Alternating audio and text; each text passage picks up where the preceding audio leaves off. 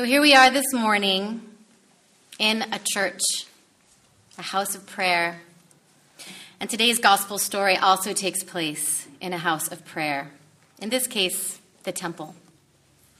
And we have two characters in this story. They are both praying. The first person is a Pharisee. We've been hearing a lot about Pharisees in the book of Luke lately.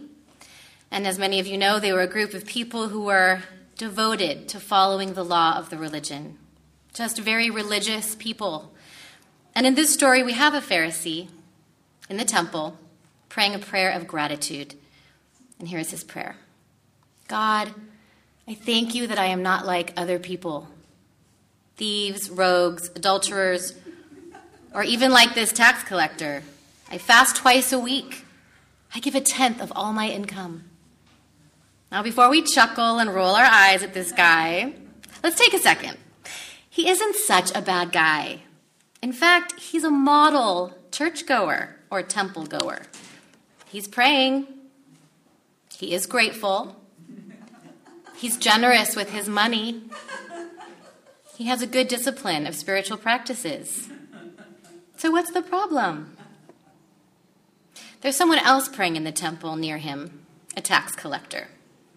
Tax collectors were usually wealthy, and they got wealthy by taking more tax money than they were supposed to from their own people and keeping the extra for profit. This was allowed by the Roman government. Tax collectors took advantage of the poor. They were dishonest, powerful, and understandably despised. So doesn't it make sense that the Pharisee sees the tax collector praying in the temple and judges him a little? I can imagine him thinking, oh, I can't believe he's here in the temple. My brother is in recovery. He went through the rescue mission here in Santa Barbara, and he's been sober for about 3 years. And he told me a story just the other day about a friend of his who said to him, I go to AA meetings so that I can get fit to go to church. What makes her feel like she can't be herself as she is now in church? What makes her think she needs to be fit enough? And what is it about AA that allows her to show up as she is and feel welcome? A pastor friend of mine goes to 12-step meetings regularly, and he isn't in recovery. He goes because he says it feels like real church to him.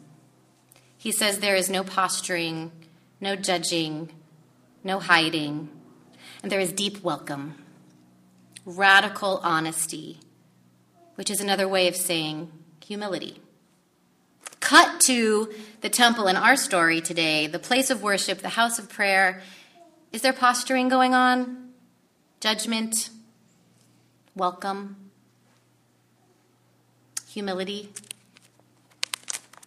For some reason, and we don't know what, this tax collector has come to the temple. And it says he is standing far off, and he wouldn't even turn his eyes to heaven. So clearly he can barely bring himself to come inside. He is full of shame.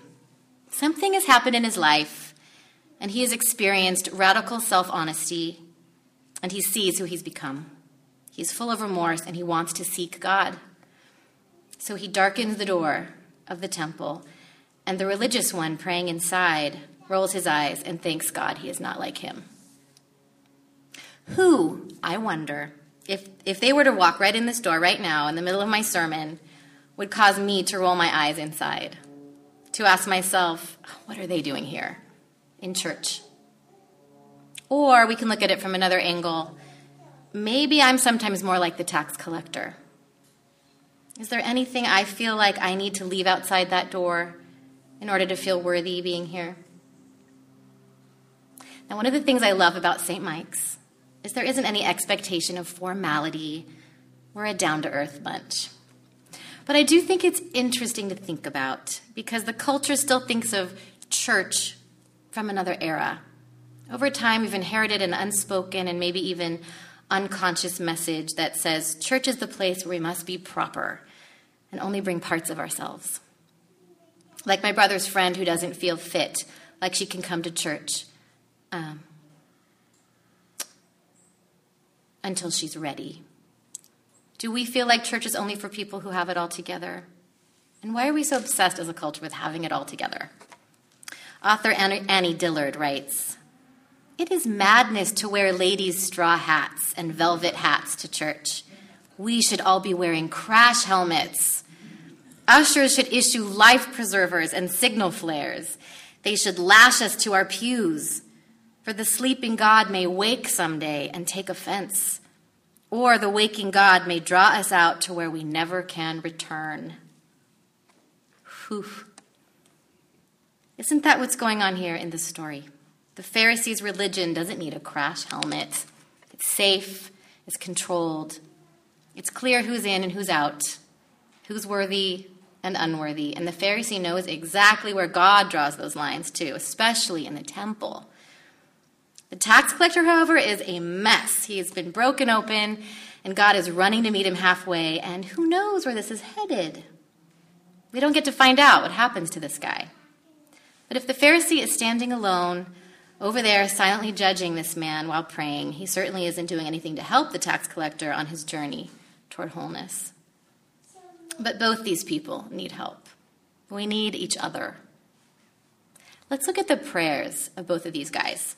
The Pharisee's prayer: "God, I thank you that I'm not like other people," and he lists the categories of people, and he lists the ways he's proving himself worthy of God's love.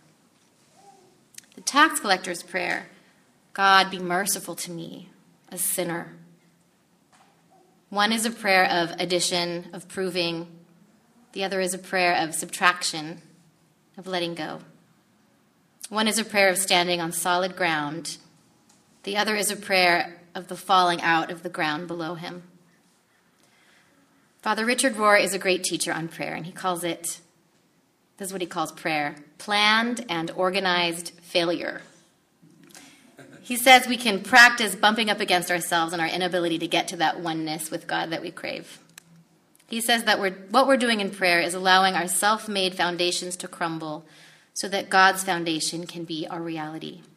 And he calls it the path of descent.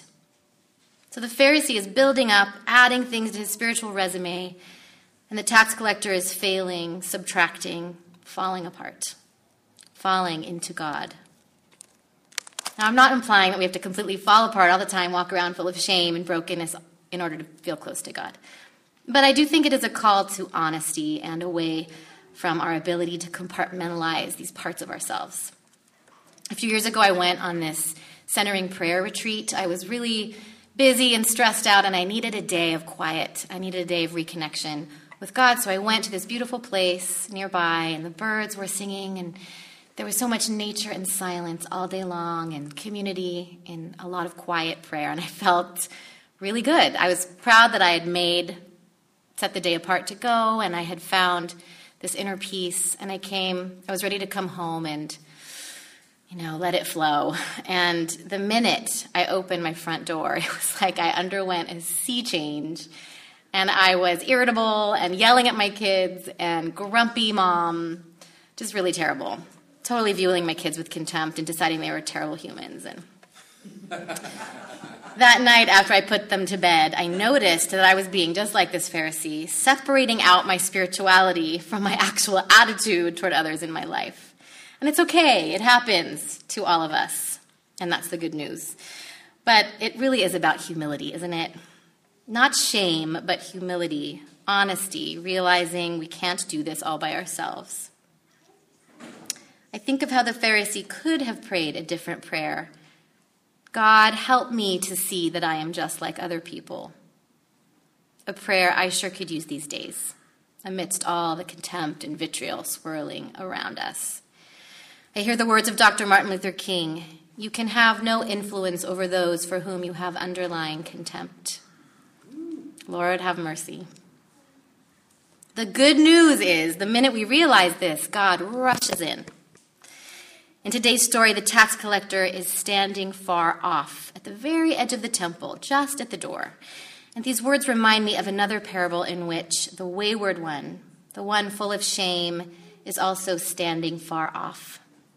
In that amazing parable of the prodigal son, the older brother who is returning home after squandering all of his father's money, he realizes what he's done, And he starts heading home to seek forgiveness. And the story says, while he was still standing far off, his father runs out to meet him and embraces him and takes him home and throws a party. And the younger brother, the good one, the one following all the rules, the one like the Pharisee, he can't stand it. And he holds his brother in contempt, and he can't join the party. He doesn't recognize his contempt because it's hidden under self-righteousness, and it's keeping him from the love that is available to him.